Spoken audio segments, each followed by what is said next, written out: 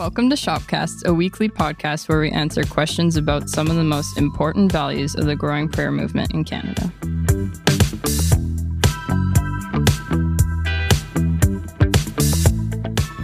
My name is Emily, and joining me today, as always, is Brian Creary, Director of Sanctuary House of Prayer in Winnipeg, and also my dad.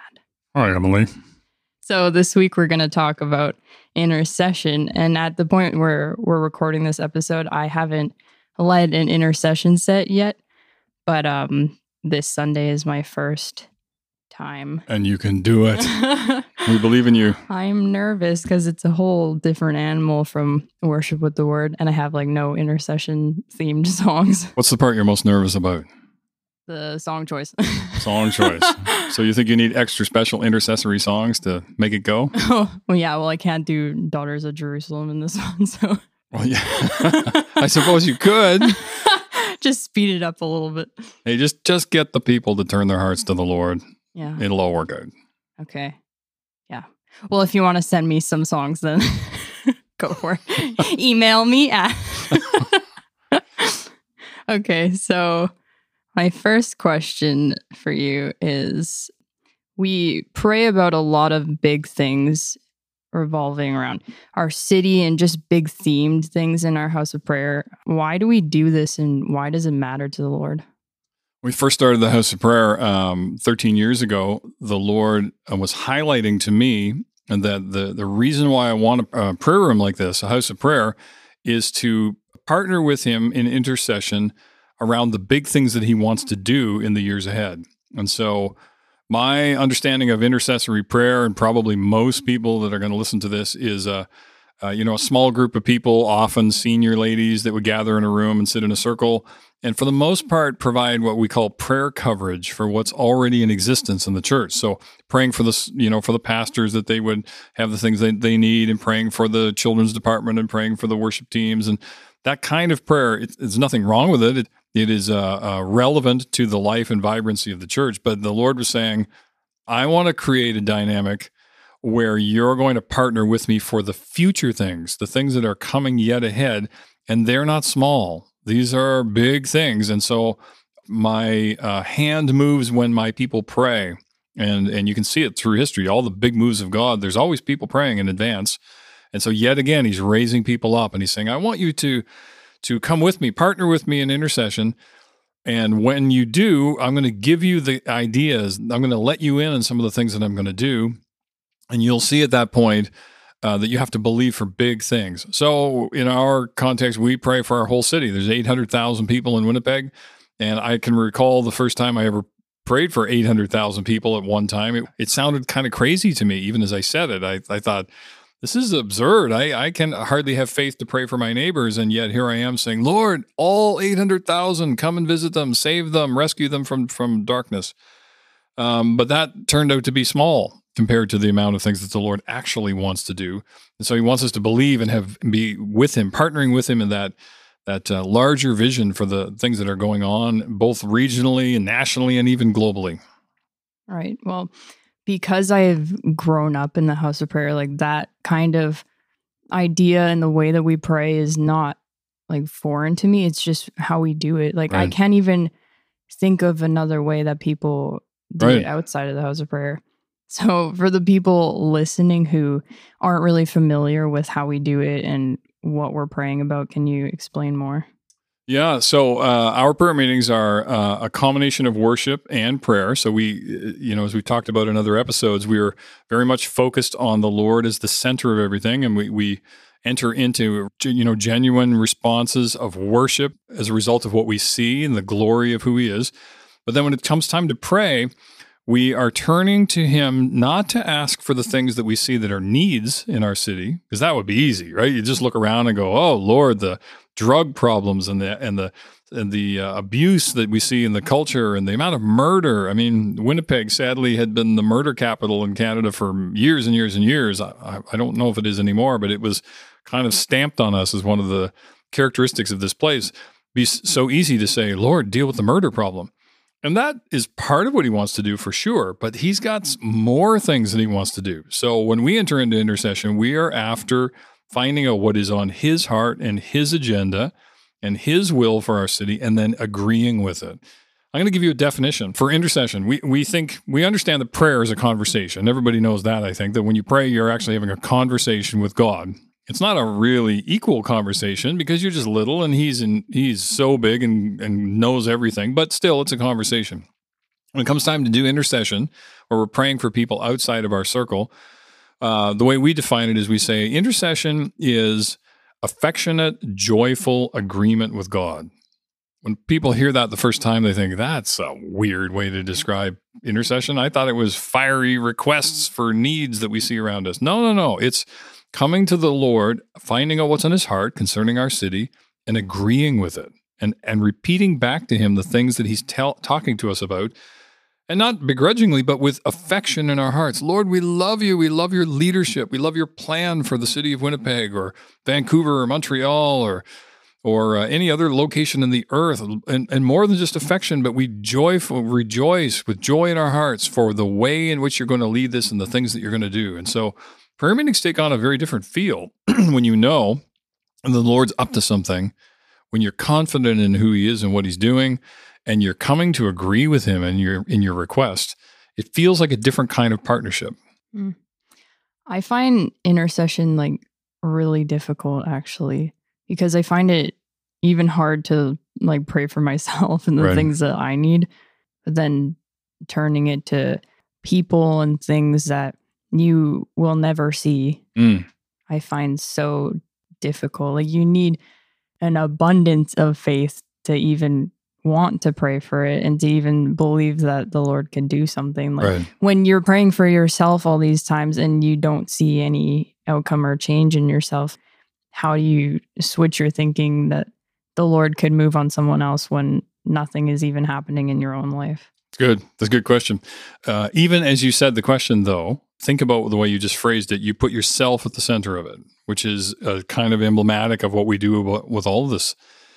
Prayer, intercessory prayer, is not really about the needs being met. It's not really about the people getting the answers that they're asking for. Prayer is about him. Like everything, it's about him. And so the conversation is, we're the little guys, you are the big guy, we're coming to you, we're asking, Lord, what's on your heart for Winnipeg? And he says, you know what? Revival. I want to come and I want to save hundreds of thousands of people in a short period of time in your city. I'm going to move so powerfully in your city. You'll talk about it for generations. It will be the historic revival that struck Winnipeg, and no one will have ever heard of such a thing. And we say, but how, Lord, do we believe in that? Because I just pray that I'll get a new job and I'll have enough money to survive. And even that's a struggle. I don't have much faith. And the Lord says, yeah, but it's not about you. It's about me. It's about my purposes and my will and my plans being accomplished by me. All I'm asking is that you would come along and that you would agree with me. So what you end up with is that the challenge of the intercessor is not to carry the burden of the need. The challenge of the intercessor is to know the heart of the one that you're talking to. Right. So when you're looking at your own life and you're like, I don't know how to believe for 800,000 people. I can hardly believe for myself. Your challenge is, Lord, show me what you're like. I want to really know what's in your heart so that I can feel confidence in you, not in my own lack or my own the needs that are around me. Lord, what are you really like? What are you doing? And can I really trust your leadership in my life? And trusting his leadership is a big part of intercession because it reveals to us whether or not we really believe he's in charge. He's on the move. We're just partnering with him, but he's doing it. And faith grows from that. And like you say, they got to be extraordinary faith to believe for the big stuff. When I think about revival in our city, I can't even hardly picture it. So I don't imagine schools and malls and places and trying to imagine how the power of God is going to sweep through them all. I just look up to heaven and I go, do I know what you're like? Do I know your character and your nature? And when I feel that truth strike me, I can believe for anything because he can do it. And he has in the past and he will again. I think it's challenging because even as you're saying it, I'm like, I don't believe it. Like you have to turn inwards and upwards and figure out your own thing before you can believe for someone else. Like when I pray, I sometimes just like put myself in the same category as other people. Like I need this and like help all the other people that need this too because Like, I'm not the only one who struggles with this, even if they're unbelievers. You can have the same Sure. struggles. But I know you well enough to know that you have more faith than you're giving yourself credit for. In this moment, you're coming in low and you're sounding like, I don't know what I believe, and it's hard to believe for more than just me. But I know you, and I know that you're just feeling the greatness both of God and also the enormity of the challenge. Yeah. And so it kind of hits you hard. But then the Lord just draws a little bit closer to your heart and he says, do you know what I'm really like? Do you know what I'm capable of? And you rise to that. You personally rise to it. And all of us in our house, we respond real well to the Lord whispering into our context and saying, I'm going to do this and you're going to see it. Just believe me and repeat back to me. Tell me again that I'm going to do it. Ask me again for the revival. Ask me again for the wave of healing power that I've promised that's coming. And the Lord doesn't expect us to do it perfectly, but he just watches our hearts get more connected to him.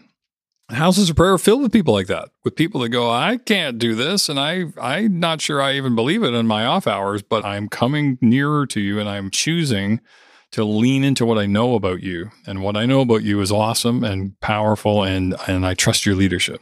Right.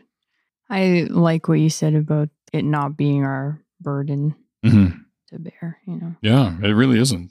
But it's funny because partnership is what he's after. Partnership is the kind of the key here. It's a strange thing. So it kind of is our burden to bear then if it's partnership. Well, sort of. You could ask the question, well, what kind of partnership is this? If he's awesome and glorious and he does it all in his power and we're just little, and what do we have to contribute? And I think that the piece here that you always want to get into the center of any kind of relationship is that the Lord doesn't need us, but he wants us. Right. And the reason why he wants us is because he desires us. He loves us. He created us in his image. He put his spirit in us. He's not trying to leave us out. He wants us as near to him as possible. But he also knows, I'm going to do the revival and I'm going to release the healing power and I'm going to change the world. But I'm going to have you guys come with me and it's going to be awesome because I love having you with me and I love it when you trust me. You move my heart when you say, yes, I believe you. He knows whether you deeply believe, but he loves it when you even say that you want to believe. Lord, help my unbelief. He loves that. He loves all of that. And so his desire for us to partner with him is the key to this, what feels like a very unequal partnership. I mean, he is the awesome, glorious one. And yet somehow we're right there next to him in the process. It just makes me want to ask the Lord for help for myself and for all the other people listening that don't have that mindset and are maybe thinking wrongly about it. They're just they don't understand it. So Lord, help me. Amen. So we're going to do Intercession Part 2 next week. And we actually have a book that we wrote in our House of Prayer that's kind of revolving around this topic. Do you want to explain some of it? Yeah, it's called Let Us Pray. It's a manual for corporate intercession. It was written by the members of our full-time staff. And it explains how to pray for each of the sort of the major themes and topics that people want to pray for when they get together. So there's a chapter on how to pray for the young generation. There's a chapter on how to pray for children, how to pray for missions, how to pray for the church, how to pray for Israel, and many other topics. It'd be available online. You can order it, and we'll put it in the show notes down below so you can click on the link and you can know where to find it. Great. Okay, you can find more information about this topic and about the book at sanctuaryhop.com. On behalf of myself and my dad, you've been listening to Shopcast, and we'll see you next week.